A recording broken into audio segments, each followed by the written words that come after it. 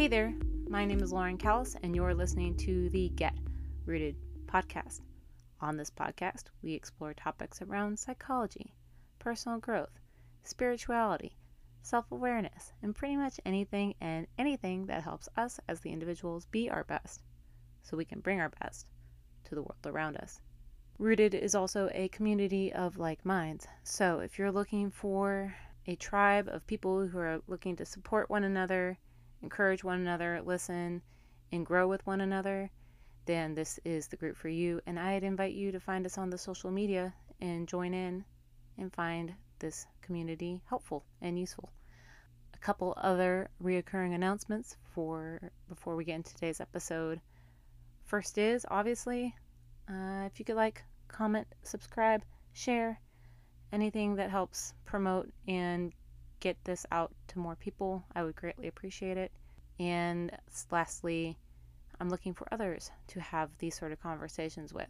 So if these type of topics interest you and you think you would enjoy this, or if you know of somebody that would enjoy this, please send me an email at getrootedpodcast@gmail.com. So today I want to talk about freedom. And it's something that here in America, and especially in Texas where I'm at, we tend to talk a lot about the freedom to do what we want with our bodies or not, the freedom to own guns or not, the freedom to say whatever we want or not. And I want to explore kind of how freedom plays out a little bit on the cultural level, but mostly how we can look at the concept for ourselves and how we can expand our understanding of it and why it's important to know what our values are around it. Because when we're examining our life and trying to build whatever kind of future we want for ourselves, I think it's really important to kind of explore this topic because it's very clarifying, I think. So to start off with the cultural aspect of it, I think we're witnessing a lot of these conversations about what is our freedom as individuals versus what is our responsibility in the collective setting. And I think it makes sense that we'd be constantly kind of tugging between these two balanced points, polarities, because I think as we probably evolved as a species, we pretty much collectively existed. It was more about what was good for the family or what was good for the tribe, and how losing one individual who either wasn't contributing or was deceptive or problematic for the rest of the whole was probably more ideal to keep more people alive, more of the community alive, than what we experience today. And I think that's one reason why I guess on a side note, when we're feeling concerned about fitting in, how others are going to receive us, it's going to tug on that really primal aspect to being human, of wanting to make sure we're part of the community and we're taken care of, and that we're not being thrown out to the wolves to exist on our own. Because typically in the past that meant death. And when we're playing on those rules of what's good for the community, there's often individual self-sacrificing, or the individuation is less important because it's more about what's better for that collective. And that's, I think, how we end up with masks, how we end up with the personas to make sure that we're fitting in, that we're playing to the rules of the group so we're included. And I don't necessarily know if there's anything wrong with wanting to be part of the community or valuing the collective in that way. I kind of lean more towards that personally because my understanding is I'm gonna die one day. And when I do, my individuation, my individual self is no longer going to exist. What is going to continue to exist is my community as a whole, the species as a whole, life as we know it is going to move on without Lauren. So I try to make decisions with that balance. How much is this really about serving my individual needs, and how much harm is that going to do to the whole or to others, versus what do I need to do to self-express as an individual? And that's the other part of it, right? So now we live in a society where we don't have to necessarily be beholden to anyone or any institution or anything. I mean, we have laws, okay, but we live now, especially again here in the West, uh, in a very industrialized, commercialized, capitalized, individuated, valued culture now. So now everything is about what makes you as the individual happy. How does this resonate with your personal truth? How special and different do you want to be apart from the whole? And in that, there's also this commercialized aspect of it where we can sell whatever we need to one another, goods, services, that we don't have to rely on one another as much as we used to. So in some ways, and I think that's good on that end too, of like we don't have to be compliant in systems or communities or structures that we don't want to participate in. We can really exist in a way that resonates with our personal truth. And we don't have to necessarily worry about agreeing with some sort of malicious intent that we may have had to in the past to fit in and get the survivability that we needed, if that makes sense. So we can choose, I'm not going to participate in this because now it doesn't mean my death or my annihilation of my existence, because I can just get what I need for myself to support myself, so I don't need to rely on that community if I don't agree with it. But that starts to put a lot of pressure on us as individuals, right? Because now we're completely responsible for finding our meaning, our purpose, constructing the lives that we want to live, and ultimately fully responsible for our existence and our values and what direction we choose to take life in. And it's kind of still easy because there's still blueprinted kind of ways to move through life and society. But when I start to think about that concept of freedom, one of the first things that comes up is the responsibility that comes with freedom. That if you want to not just go with the flow of what systems, society, whatever says, then you have to take that entire burden of responsibility of consequences of whatever decisions you're free to make on your own. And that leads me to this thought about the difference of freedom from something and the freedom towards, or freedom to. So I guess, yeah, freedom from something and freedom to do whatever. And I think it's important to kind of explore the distinction between these two and how they kind of play together when you're examining anything in your life that you've got going on. For me, when I think of freedom from, I think of probably what most people do. The freedom from limitations, the freedom from constraint, the ability to avoid responsibility or consequences of whatever decision. And when I think about that kind of concept, I often feel like there's like this freedom from has this energy of like moving away from, kind of resistance, avoidance. It's wanting openness and wanting to choose. It comes up with ambiguity. There's something nice about that. There's possibility and openness and mobility, and things are open-ended, and that's a place of hope, I think. Like being able to not have any of those limitations. Anything's possible when you don't have those constraints. And I think we kind of live currently in a very open-ended time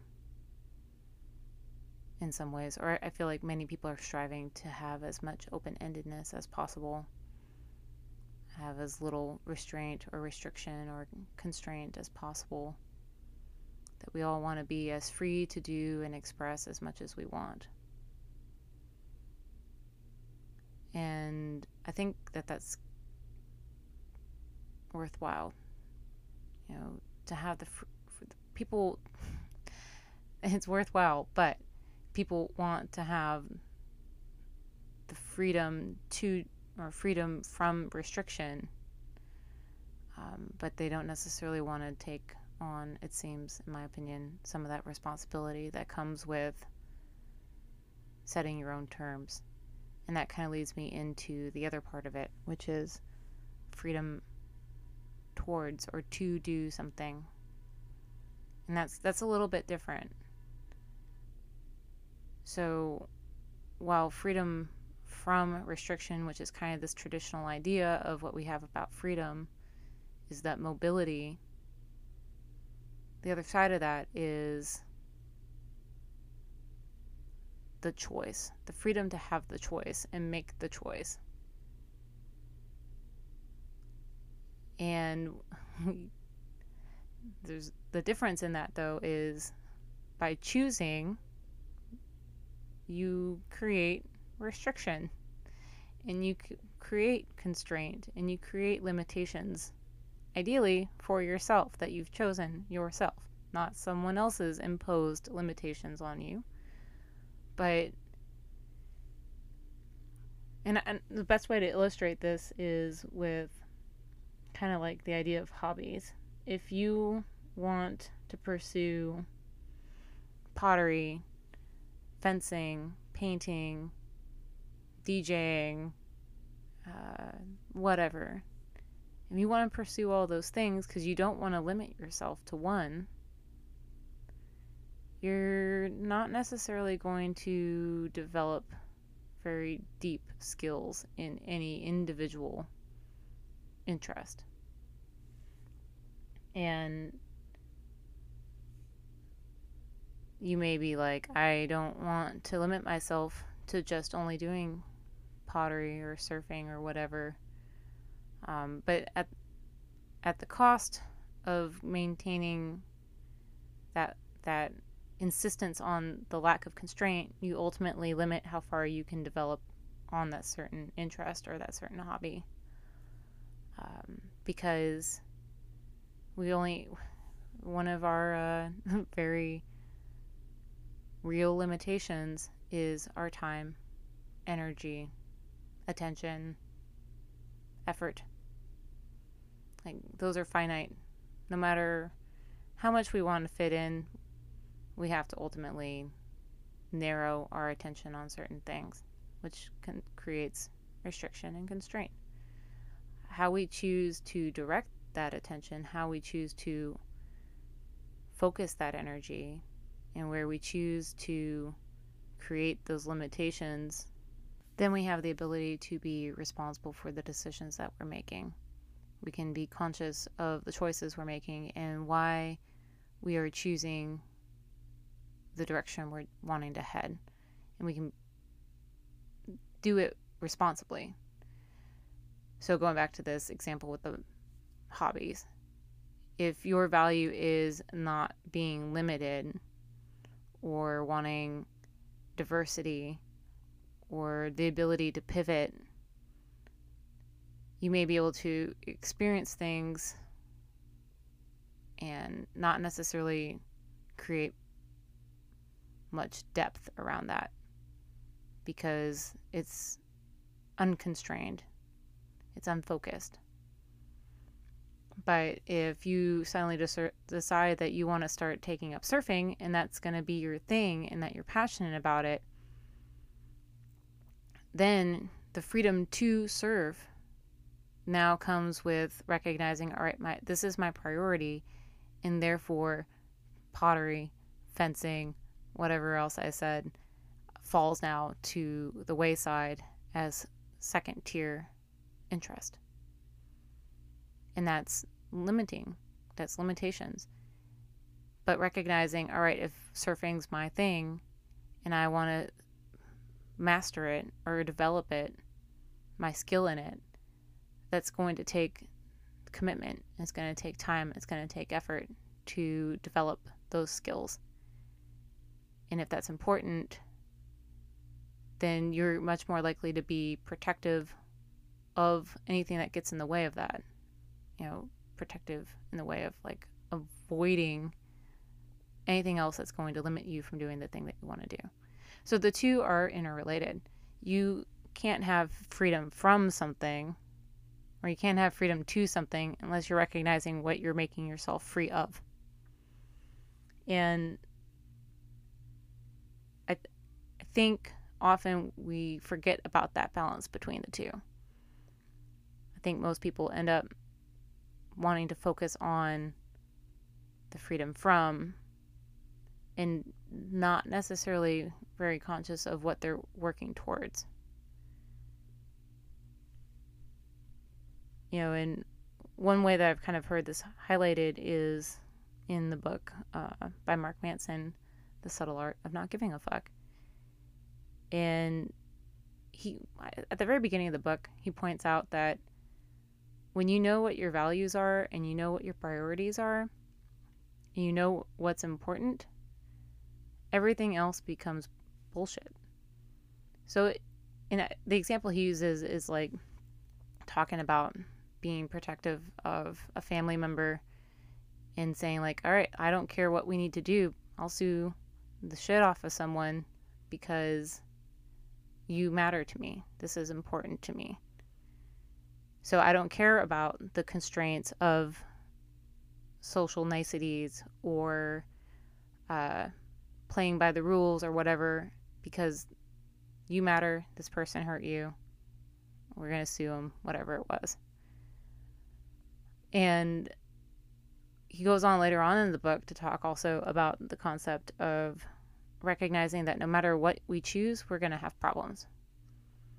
So if you're choosing to start surfing and that's going to be your thing, then every responsibility that comes with making that your thing now becomes yours. Now you have to make sure you have the means to get there, the board, the maintenance of the board, the gas to get there, the willpower and resilience to keep trying and keep focusing and find a tutor or whatever it is. Those are all constraints. Those are all limitations. They're all problems.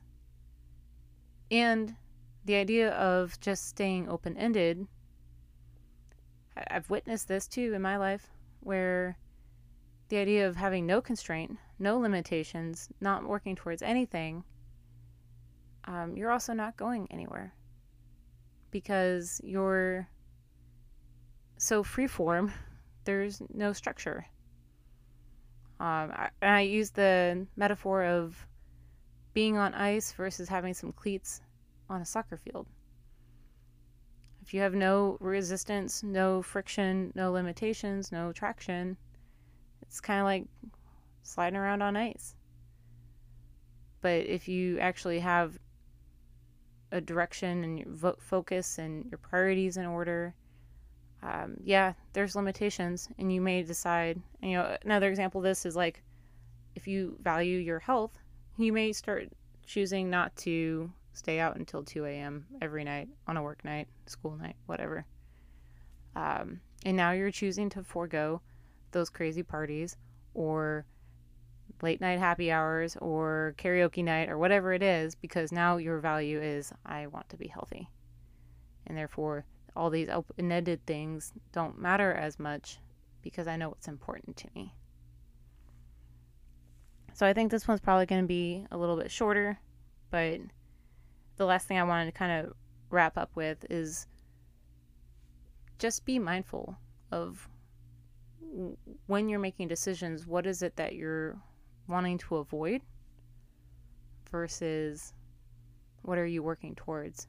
I think we often operate, and it's very natural evolutionarily, we operate from this point of wanting to avoid pain or avoid the metaphorical stick.